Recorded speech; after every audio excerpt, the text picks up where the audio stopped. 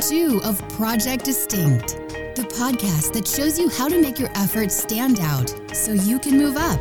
Discover what it takes to grow your business and yourself with best-selling author and member of the Sales and Marketing Hall of Fame and the Professional Speakers Hall of Fame, Scott McKain. Are you driving your customers crazy?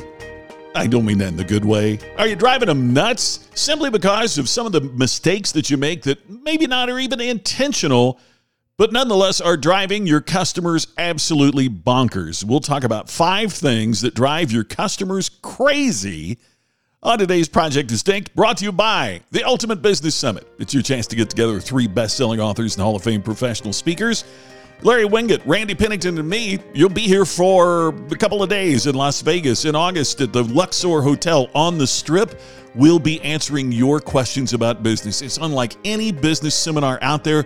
That's why over 90% of the folks who have signed up come back every year. Seats are limited. It will sell out. Go to ultimatebusinesssummit.com for more information. And when you sign up, just enter the coupon code SCOTT. It'll save you $100 on your registration. Just my first name, Scott, is the coupon code. Saves you $100 on registration to the Ultimate Business Summit.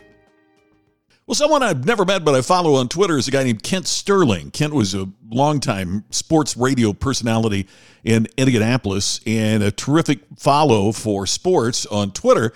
But he posted a picture of a McDonald's in my former hometown of Indianapolis yesterday. And under it, he talked about that he waited for over 15 minutes for a smoothie because the managers were standing all together in a circle in the store talking about, ready for this, how tired they were. In fact, they were so tired that none of them helped make the smoothie that he'd ordered. And obviously, with that kind of leadership from their managers, no employee is busting it to solve a customer's problem or fill a customer's order. And he waited over 15 minutes on a smoothie.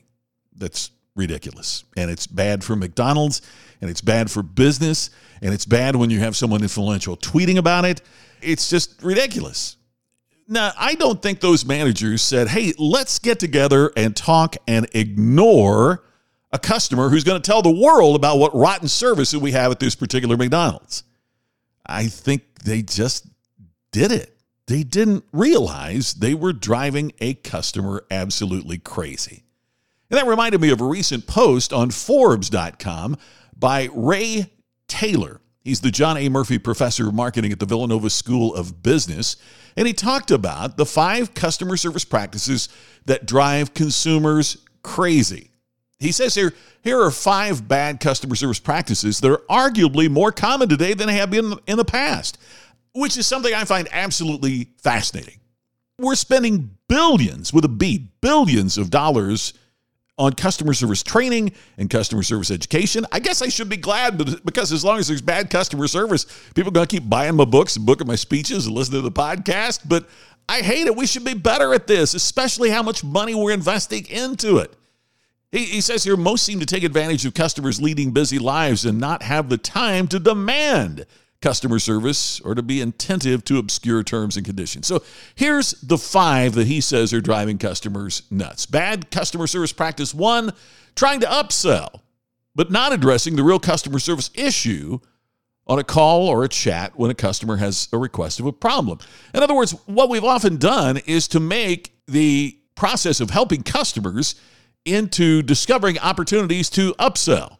I've had it happen with television services out. I'll tell you the one you've heard me talk about, DirecTV. I called to drop them, and instead they tried to upsell me on additional services.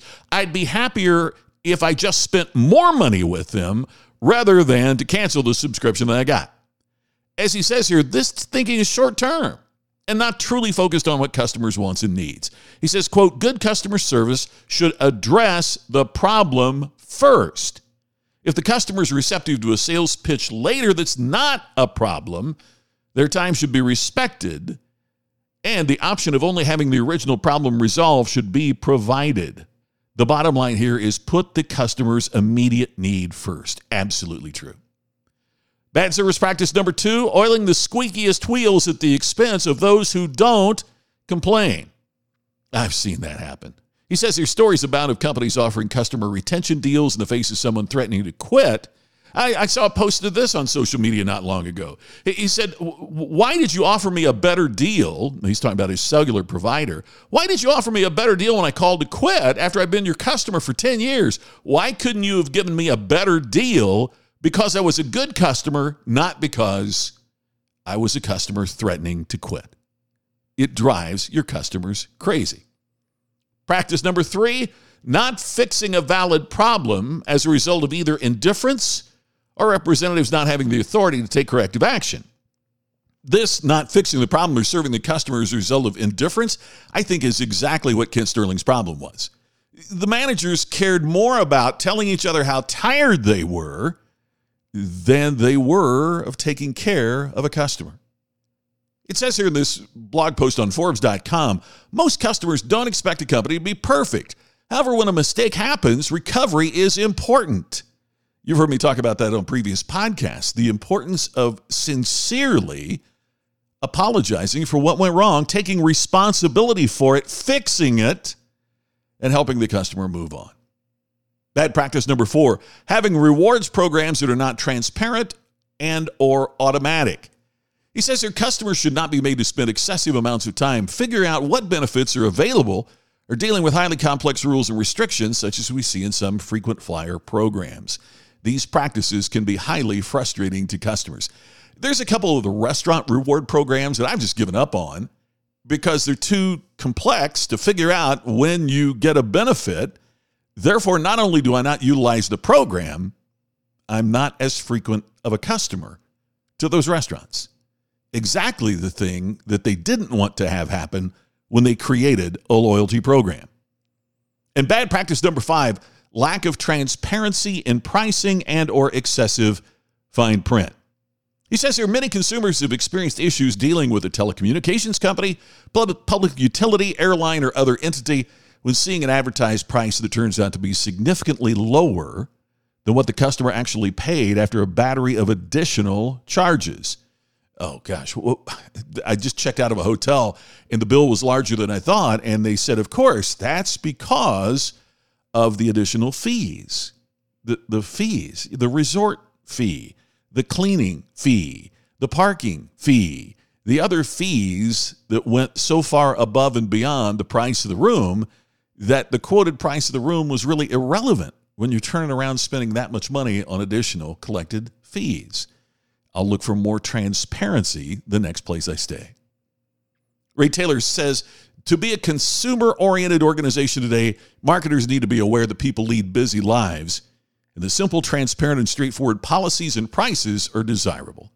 From the consumer side, it's important to avoid rewarding companies who engage in such practices. Absolutely true. As we mentioned here before, behavior rewarded becomes behavior repeated. When we reward those companies that have bad customer service by going back and buying more, well, what you tolerate is what you endorse. We've just endorsed their bad customer experience because we continue to tolerate it. I hope that Kent Sterling and the customers of that McDonald's have a better experience in the future wherever they determine they're going to share their patronage. Hey, that's all for today for Project Distinct. This is Scott. Thanks for joining once again and for subscribing and sharing. I'm off to Australia tomorrow, and I'll be doing podcasts from there after we get to Sydney. Going to Tasmania this time and Adelaide as well. I'll tell you all about it tomorrow. Coming up on the next day is Project Distinct. Thanks for listening. Look forward to talking to you again tomorrow on the next edition of Project Distinct. You've been listening to the podcast to help you create distinction so you can stand out and move up. Project Distinct with Scott McKain. To have Scott become your virtual coach and to discover more distinctive resources, check out DistinctionNation.com for free videos, posts, and more. To have Scott personally deliver his message at your next event, go to ScottMcKain.com. Please share today's message on social media and make sure to subscribe to Project Distinct on your favorite podcast app. We will see you tomorrow with another episode of Project Distinct.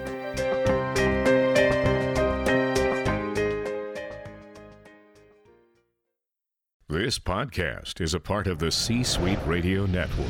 For more top business podcasts, visit c-suiteradio.com.